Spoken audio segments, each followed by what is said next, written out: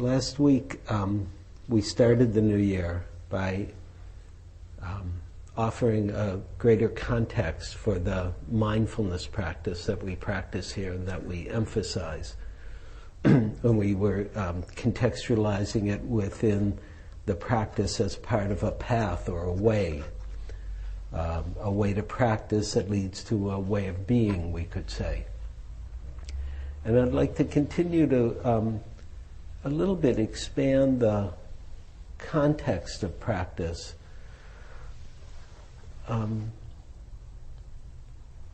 Because sometimes the teachings or the focus on mindfulness can be limited. That often we don't see the bigger picture of the practice of mindfulness, where it fits in, let's say, to the path or the way, or also some of the qualities that are developed through the practice of mindfulness, some of the implicit qualities. The explicit qualities are pretty clear, that when we practice insight meditation, we're developing mindfulness, we're developing concentration. But there are a whole host of other qualities that are implicit in the training itself, in the training to be mindful and aware of what's happening as it's happening. And a number of those qualities are important both in the training and as practices in and of themselves.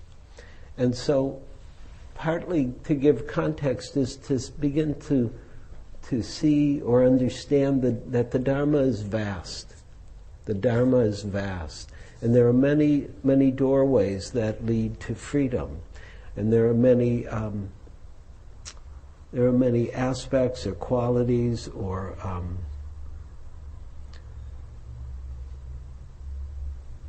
many qualities that mature as we practice mindfulness. And so there's qualities like equanimity develops through mindfulness practice. A certain kind of patience can develop through mindfulness practice. A certain level of relinquishment or letting go is needed to practice mindfulness. A sense of kindness or care is part of what develops, whether we speak about it implicitly, whether we speak about it explicitly, or it just develops naturally because we can't be mindful without being kind or caring, or having a certain amount of generosity towards ourselves, or patience towards ourselves, or the quality of truthfulness is generated and developed because we can't be mindful if we're not actually honest about what's happening. You notice you can't be mindful about something you wish to be happening. You know, you can't sit here and pay attention to feel loving when you're pissed off about something. You actually have to pay attention. You have to be mindful to what's here. We have to be truthful to what's here. Otherwise, mindfulness doesn't work. A certain kind of determination or steadfastness or will is developed when we practice mindfulness. And so these qualities develop more implicitly until we speak about them. And then they can also be developed explicitly. And the qualities that I'm describing are often called the paramis or the paramitas in Buddhism. In Theravada Buddhism, there are 10 paramitas, which I've mostly named. But I'll say them explicitly. Giving, virtue or ethical conduct, renunciation, wisdom, energy, loving kindness or friendliness, truthfulness, patience, equanimity. And throughout the year, periodically, I'll speak to different qualities this year. I'll speak to different paramis.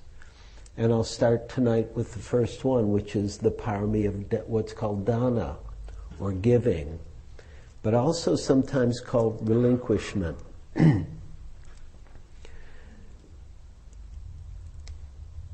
Dana is also known as generosity. So it's translated a few different ways: giving, generosity, relinquishment.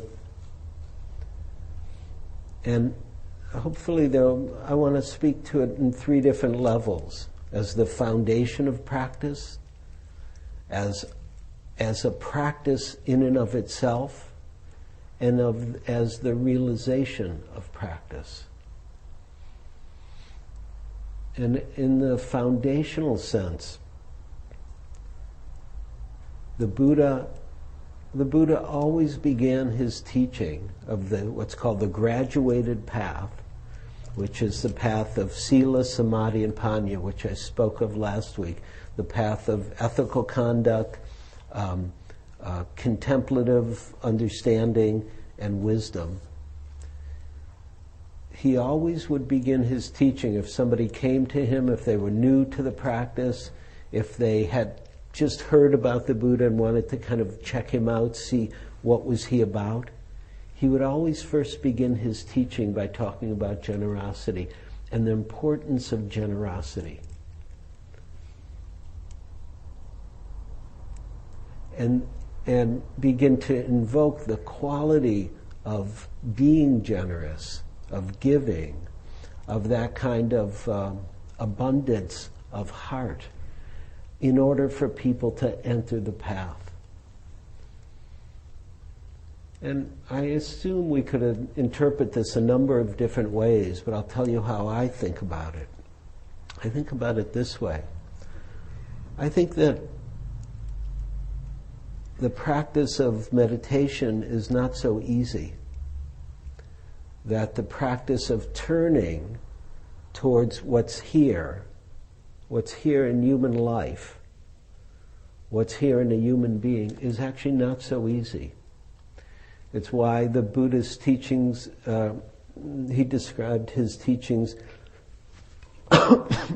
as going against the stream of the culture he lived in, and clearly going against the stream of the culture we live in.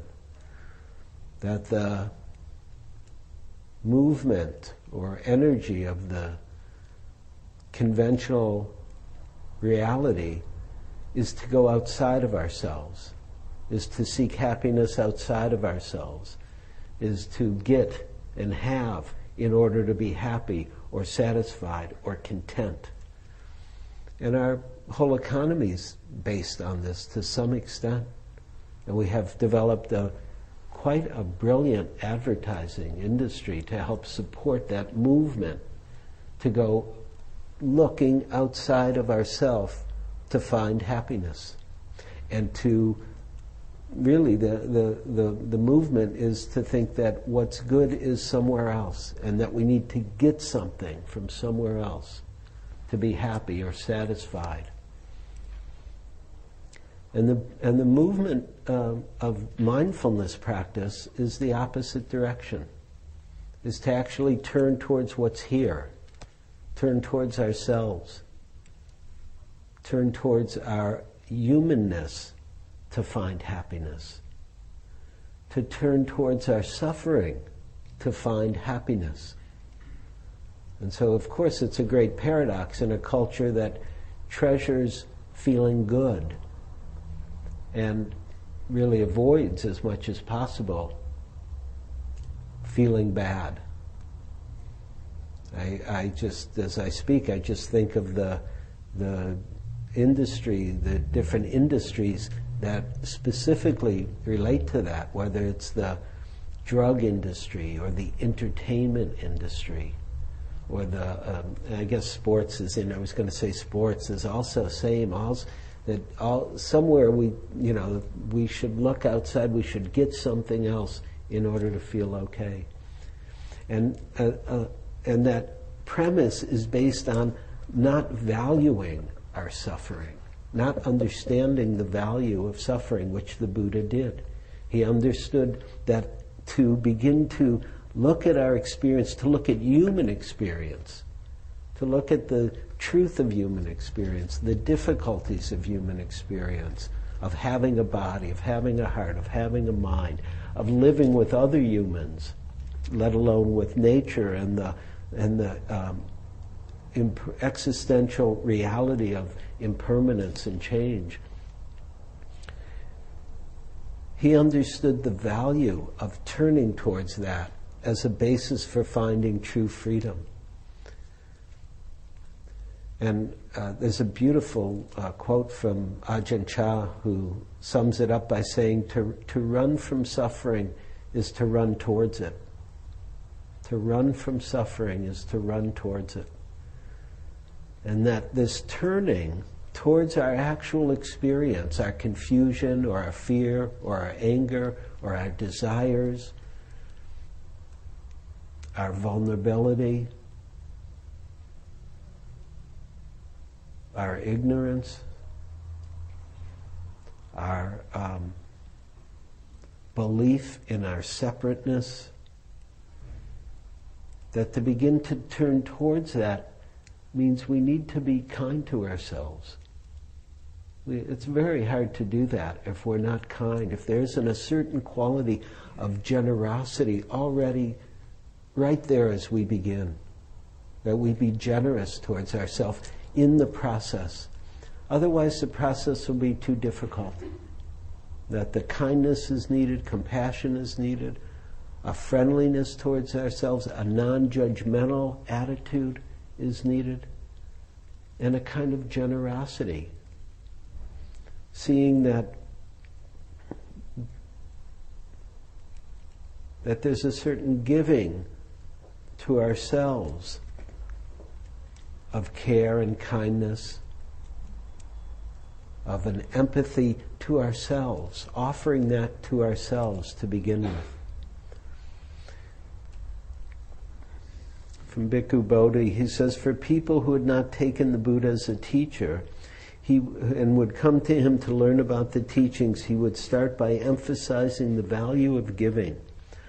And only after people had come to appreciate this quality of heart and mind would he then introduce them to the other aspects of his teaching. And so a certain level of generosity is needed, that we be able to give ourselves what's needed in order to practice, in order to begin the path, to see what's true in our experience, what's the truth of suffering, the truth of the cause of suffering, what's the truth of freedom from suffering, what's the truth that leads to freedom.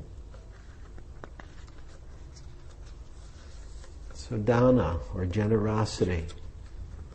And it's actually a beautiful word.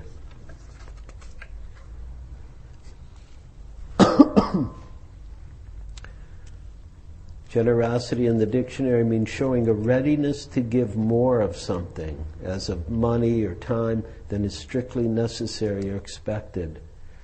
Showing kindness towards others or self. A nobility of thought or behavior characterized by abundance or amplitude. From the word generous, meaning liberal in giving or sharing. Characterized again by nobility, forbearance, magnanimous, of noble lineage. And the etymology also emphasizes this lineage. It says, the original sense was of noble birth. Hence, characteristic of noble birth, a kind of courageous, magnanimous quality, not mean. And it's an interesting overlap because the Buddha's followers, the teachings of the Buddha are called the Four Noble Truths: suffering, cause of suffering, freedom from suffering, the path that leads to freedom. These are the Four Noble Truths. Another way we might understand them is that they're ennobling. They're the Four Ennobling Truths. And the Eightfold Path is called the Noble Eightfold Path, or the Ennobling Eightfold Path. And the Buddha's followers were talked about, called the noble ones, because there was a quality of what was related to as nobility, a certain nobility of spirit, a certain generosity that was associated at that time with nobility, a certain magnanimity that was associated with the nobility. But here we're not talking exactly about means.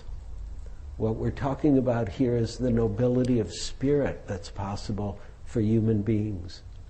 And we often recognize that. We recognize that in great people, in people we admire for their giving, like Mother Teresa, or Martin Luther King, or Gandhi. People who give of themselves so fully. And we see the nobility, even if they live as Gandhi did, really as a poor man, living very much a renunciate's life. Or it could be people we know in our life. They may not be quite on that, exalted plane as Mother Teresa or Gandhi, but people we know in our own life who are giving. We're often impressed with their quality of spirit. We can recognize the maturity that is there with the giving, with the care, with the letting go that's there in the giving. And the word generous meant liberal in giving or sharing. Liberality, liberal, comes from the word free, or means free. And so there's a beautiful connection here between giving and freedom. That they're related, that there's something implied here already. That the Buddha, pointing towards generosity at the beginning of the path, is also pointing to a quality that's here at the end of the path. This freedom or ease and openness and kindness that's expressed in giving. Take a moment for yourself now and just see if you can remember or reflect or sense into the quality of generosity for yourself. And you can do this one or two ways. You can do it by reflecting about somebody who's been generous to you, or you can reflect about when you've been generous. And it could be a little thing, doesn't have to be big. If you've ever fed somebody else's parking meter when you saw the meter maid was coming, or the meter man, or giving in any way. That when we're generous, it's not holding. There's immediately a letting go. There's an offering. There's a non-attachment. That when there's true giving can be at different levels actually. The Buddha talked about it this way. He talked about miserly giving, a brotherly or sisterly giving, and then kingly or queenly giving. And he valued all of them. But miserly giving's when you give something you don't want. Okay, I've had it with this thermos. I'm getting a new thermos. Oh, here, would you like this thermos? It's kind of considered miserly giving. It's good. It's good to give. But it's not quite the full maturation of giving, maybe. And then brotherly or sisterly giving is giving something, but it's not a big deal. Maybe it's not something you don't want, but it's just something somebody wants and you give it. Or somebody needs something and you give it. It's very simple. It's very kind, wonderful. And then he also, and maybe we shouldn't rate these so much, I don't know, miserly, brotherly, sisterly, kingly, queenly. But he did say, he said, kingly or queenly giving is when we give what we love the most. When we give what we love the most. Even when it's something, I love my thermos, but somebody wants it and I give it away. That would be more kingly giving. Or there's a picture we love and somebody comes and they want it. Or our time, maybe. Sometimes our time is really precious to us, but somebody needs some time and we give it. Kingly giving, queenly giving. So any of those, though, just to remember what it's like to give, what it's like to say here, or offer something to somebody from your, not just of your money or your means or something physical, but of your time, or of your attention, or of your care, or of your love, or of your intelligence, or your creativity, or your vision. When we actually give, we're acknowledging something, whether it's explicit or implicit. We're acknowledging that whatever we give, we don't actually need it. Even if we love it, we don't have to hold on to it. We know that our well-being is not based on something, anything that's conditioned. Our well-being is not based on having some things. Our well-being is not based on just doing exactly what we want, having our time all the time, or having it quiet all the time, whatever it might be. And so we're already seeing something. We're seeing something a little deeper about the nature of things, the nature of who and what we are.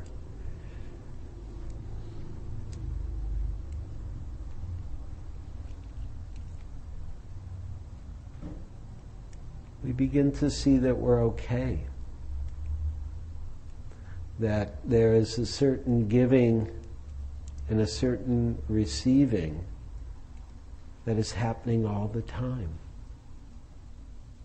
That we are part of an interconnected web in that way.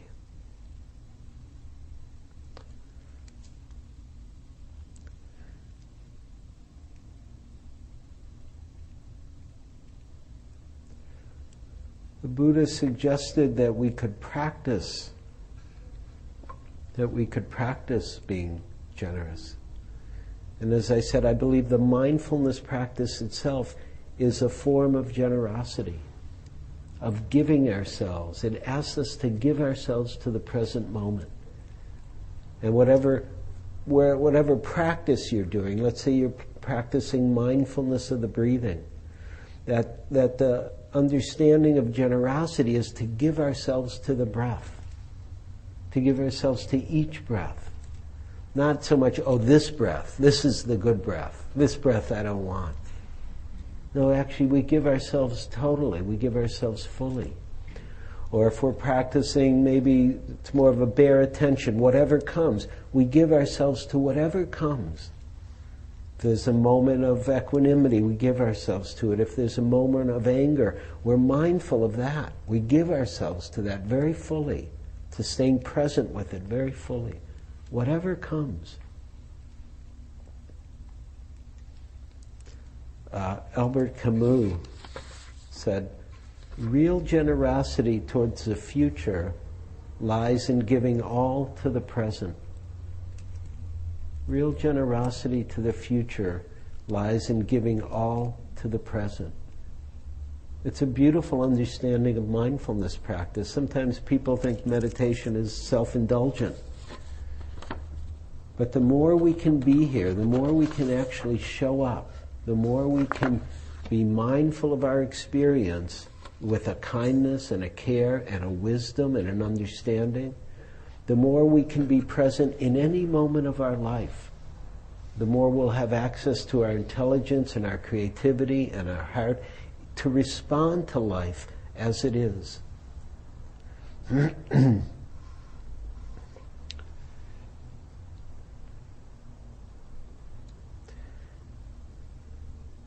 Part of the practice of dana, of generosity, is to begin to look at where we hold, where we contract, where we're tight, where we're stingy, grasping. And part of being mindful of the obstacles to generosity, to the opposite of generosity, is not to be judgmental of it.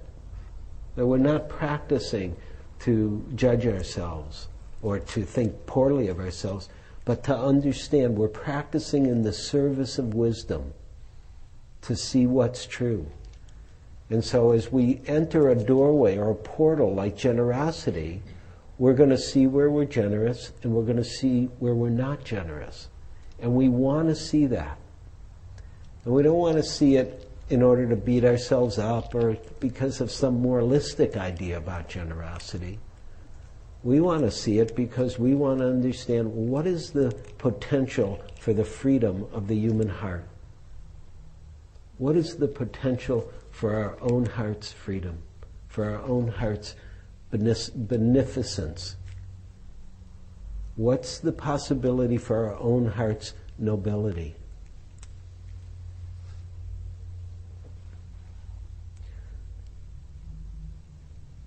And there are many ways you can begin to explore this. One beautiful way to pay attention is just notice the impulse to give, and then when you act on it and when you don't act on it. That often people have the impulse of quite naturally to help somebody or do something or offer something or participate by giving of themselves. Notice when you have the impulse and then you hold back. You don't act on it. And you could, as a practice, you could see what it's like to take a day or one day a week or take a week and actually act on all your impulses to give or to participate in some way, to offer yourself in whatever way comes forward, whether it's at your work or in your family, in your relationships, in public, on the bus, wherever it might be.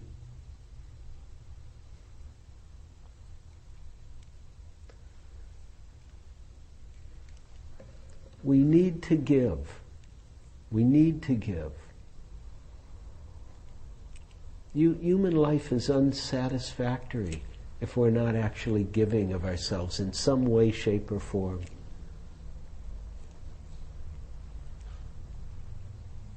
And again, I want to make this very broad. It may be giving of our creativity, giving of ourselves in our work, giving of our love, and it could be in many forms, like gardening is a form of giving. Giving to the earth, politics, giving of your time or attention. Beginning to recognize, this is an important part of the practice of generosity, is actually beginning to recognize what generosity is, where generosity is. That I would assume for everybody here, it's already happening. Mostly we don't see things through this lens. If you're a parent, the giving is tremendous. And the truth is, if you're a child, as you mature, you have to give a lot to your parents too, because they're not perfect, right? Or in a relationship, tremendous amount of giving is needed for any relationship, a friendship, a lover relationship, partner, marriage, work relationships. To begin to recognize the giving and the receiving that's happening. Winston Churchill said, "We make a living by what we get, but we make a life by what we give." The Buddha put it differently. He said, if people only knew the value of giving as he did, that they would not take a single meal without sharing their food with others. He understood giving as a power. Giving as a power, as a virtue, And the word virtue has the same root as virility. It's the power of the heart. That generosity is a power of the heart, the power to affect life, the power to change human life. Mahasi Sayadaw, one of the great Burmese teachers of the last century, of whose lineage we are in, he said this about generosity. He said, acts of generosity inspired by loving kindness live long in human memory, generating love and respect among humankind, thus laying the foundations for the unity of the whole world. Acts of generosity inspired by loving kindness live long in human memory, generating love and respect among humankind, thus laying the foundations for the unity of the whole world. The world survives based on generosity, based on the giving and receiving that's always happening. And sometimes it's obscured. It's obscured by our economic system a little bit. Sometimes we don't see it within capitalism. But if you've ever even gone to a store where you're buying some clothes and somebody's really gives of themselves as a salesperson, you feel the difference. Or if a teacher in school is really giving of themselves, you feel the difference. Or if you're having some kind of problem, you know how you have to call now, right? You call and you don't know where in the world you're getting help, right? You're calling and somebody's talking to you from India maybe, or from the Philippines. And if they're really generous with their time and their help, it makes such a difference.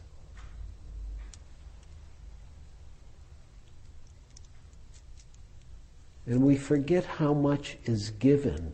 We forget how generous the world is in some way. I mean, and especially for us here. I mean, even here, look at where we are, sitting in a beautiful place. We all have clothes. Probably we've all mostly eaten. Even if we could eat a little more, we've mostly eaten. That somehow reality keeps giving, somehow. Or the breath, or the body. Things that we take for granted. We don't see how generous reality's been. Zen Master Dogen, he said, when one learns well, one learns that being born and dying are both giving.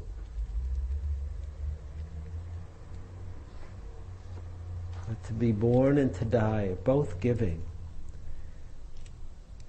We're given a body. We're given a life. It's kind of amazing. I'm not saying exactly who gave it. I'm not sure. You know, our parents, and even something else. Who knows? But to not take things for granted, and this is a quality that develops over and over again in mindfulness practice, which is to not take anything for granted, is to begin to see how much is given to us. A life, a day, because we don't know. It might not be given tomorrow. We assume, when we live in a trance, we assume, oh, it'll be here tomorrow, our life. But that's when we don't realize that it's been given. And then to die to give is really moving towards the next level of giving, the level of relinquishment. The understanding of giving as totally letting go. That to give is to let go. And it's in this personal way of giving of our means or our time or our effort. But also, as we practice mindfulness, we give ourselves to the present moment, to where we fully let go. We start to relinquish any holding, any grasping, any clinging that confines or defines or limits reality. And so reality can start to give back. The Dharma can start to give its gifts to us as we let go. The Dharma can begin to show the truth of the way things are as we let go of our holding, as we let go of our contraction, as we let go of our views and opinions and beliefs, and come more and more fully into the present moment, into the here and now.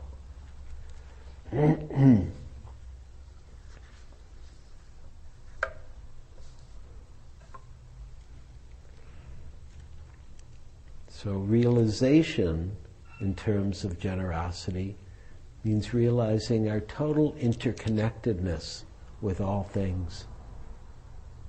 That the giving and receiving is happening all the time. That as we offer ourselves, others are offering themselves.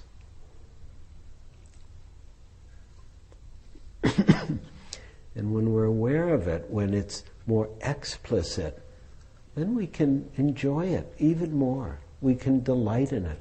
The Buddha encouraged people to recognize the impulse to give, the action of giving, and the satisfaction of giving. That there's something really,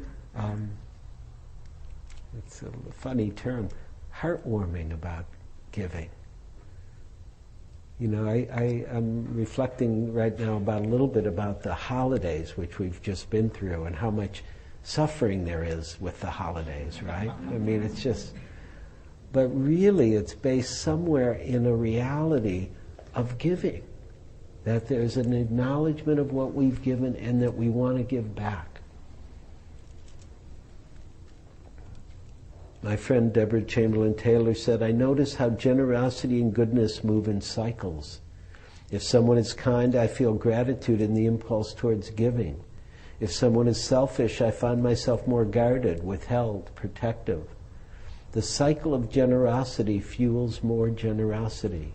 The cycle of selfishness fuels more selfishness. Beginning to see how interconnected we are, we can begin to see the virtue or the power of our heart, and how we might act in the world begins to affect the whole world. Emerson talked about it this way. He called it the endless circulation of divine charity. It's a great line. The endless circulation of divine charity. The wind sows the seed. The sun evaporates the sea. The wind blows the vapor to the field. The rain feeds the plant. The plant feeds the animal. It's all being given. The whole world.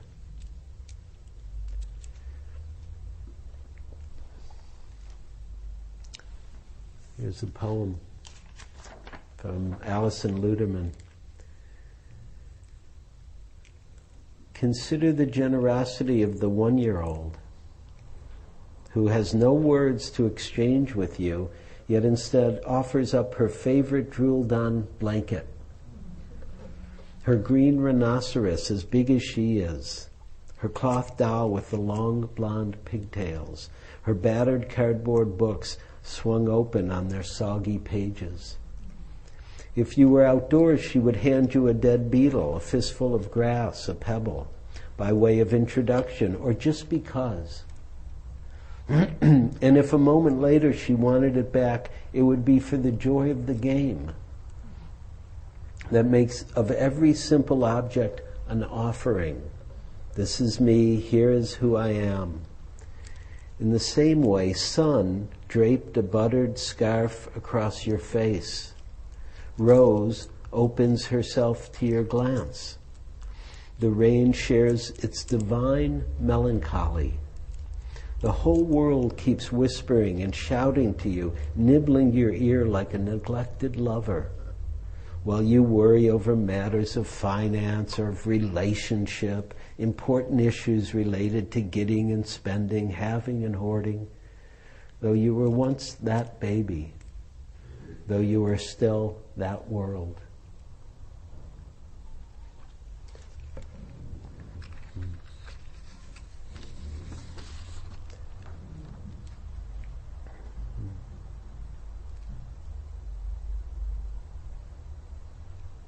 Aiken Roshi talked about it this way. He talked about the natural expression of gratitude as the enjoyment of receiving as expressed in giving. Enjoyment of receiving as expressed in giving. And one of the beautiful understandings of generosity is not that you can't have, but what we have we hold lightly. And that we also let it go when it's appropriate, in its time. That we can enjoy the things of this world, the beautiful things of this world. All the amazing technology, we can enjoy it very much. But we understand that our happiness is not based on holding on to it or having to have it.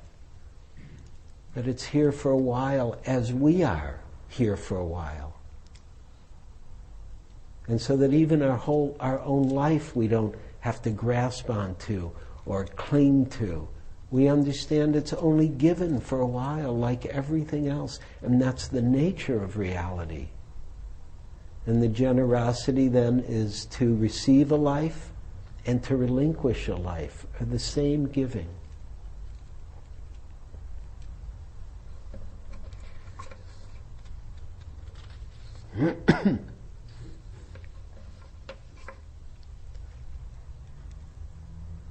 Aiken Roshi talked about generosity as the hallmark of human maturity. The hallmark of human maturity. And I think it's part of our maturity. I think it's a natural development of our maturity. Sometimes we're more generous when we're young, but at a certain point, I think it's really an understanding. Let me put it this way. I think when we're young, it happens quite naturally. I think as we're older, we really understand our place in the world, our temporality of the world. And then the giving comes from a different place. It doesn't just come from a natural giving. It's more of an understanding of the reality of the way things are. That all is given, and it's only temporary. And then we become part of that giving, part of that offering. We make our offering to life. And it's beautiful to offer ourselves to this life in whatever way we can, whatever level, whatever way our heart speaks or sings.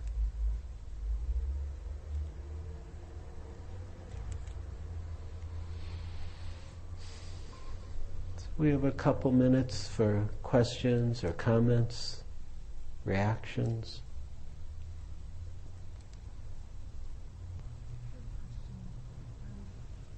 Generosity for those of us whose tendency it is to always want to give and tie up a lot of identity.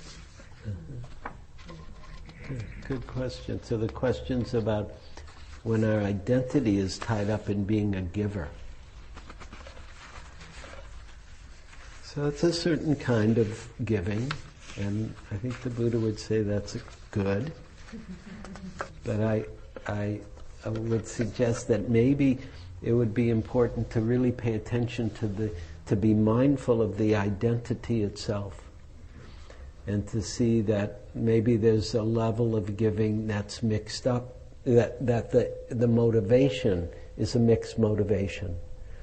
And that there's a pure motivation there, and then there's a motivation that's tied up with identity. And I wouldn't let that stop you from giving. I wouldn't let that stop you. But I would say that part of our practice is to keep paying attention to our motivation, to purify or clarify our motivation, so that we can begin to separate our identity from the purity of heart. And just see that the identity is kind of an added on thing. The idea, oh, me, that I'm giving now, or that I'm a giver even. Everything is given. Why do we have to add on the identity? And so that's part of mindfulness practice. Will begin to reveal our identities, the various identities, whether we're a getter or a keeper, whatever your identity might be. And it doesn't matter what, it could be the identity as a teacher or a student. Every identity is a prison.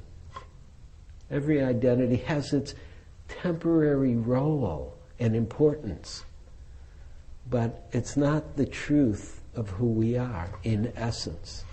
And so it's always important it's actually really good to see when we identify. We want to see that, so we can begin to study identity in the service of letting go of identity, and then to see what's here. One of the ways the Buddha described awakening as the sure heart's release. The sure heart's release. And that release of heart is totally generous. It's just the nature of the heart when it's free of identity to be totally generous. I hope that's a little helpful.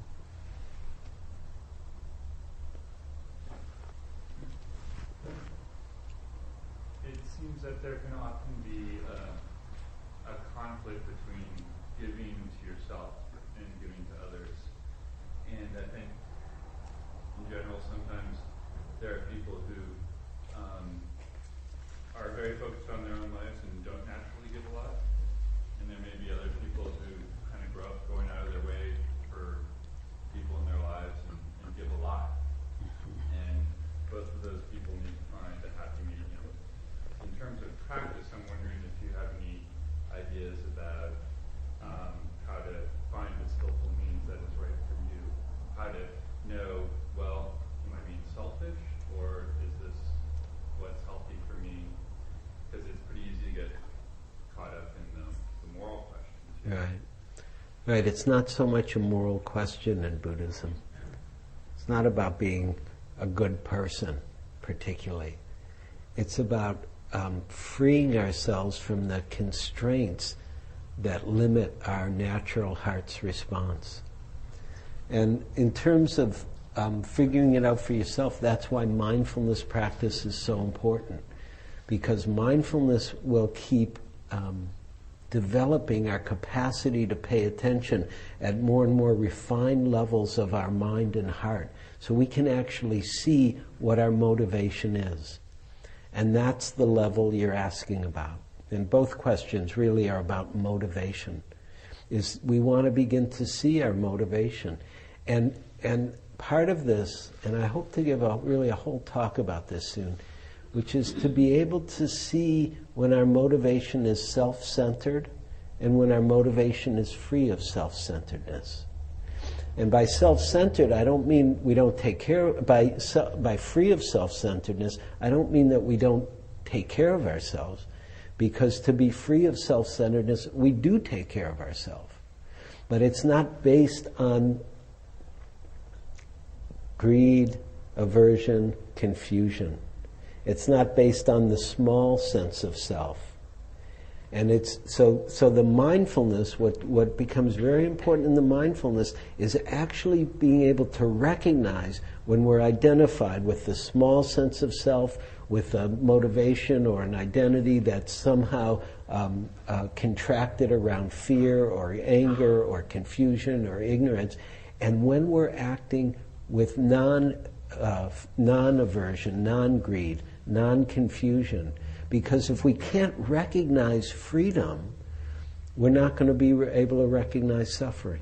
We're not going to be able to, we need to be able to actually recognize the difference between freedom and not freedom.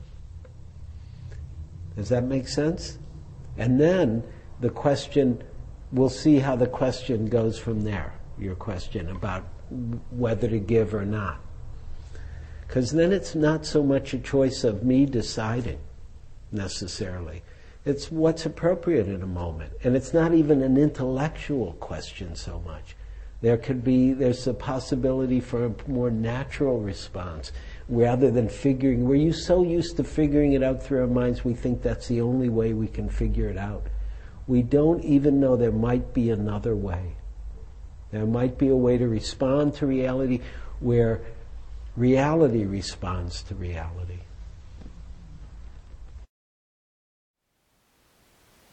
Thank you for listening. To learn how you can support the teachers and Dharma Seed, please visit dharmaseed.org/donate.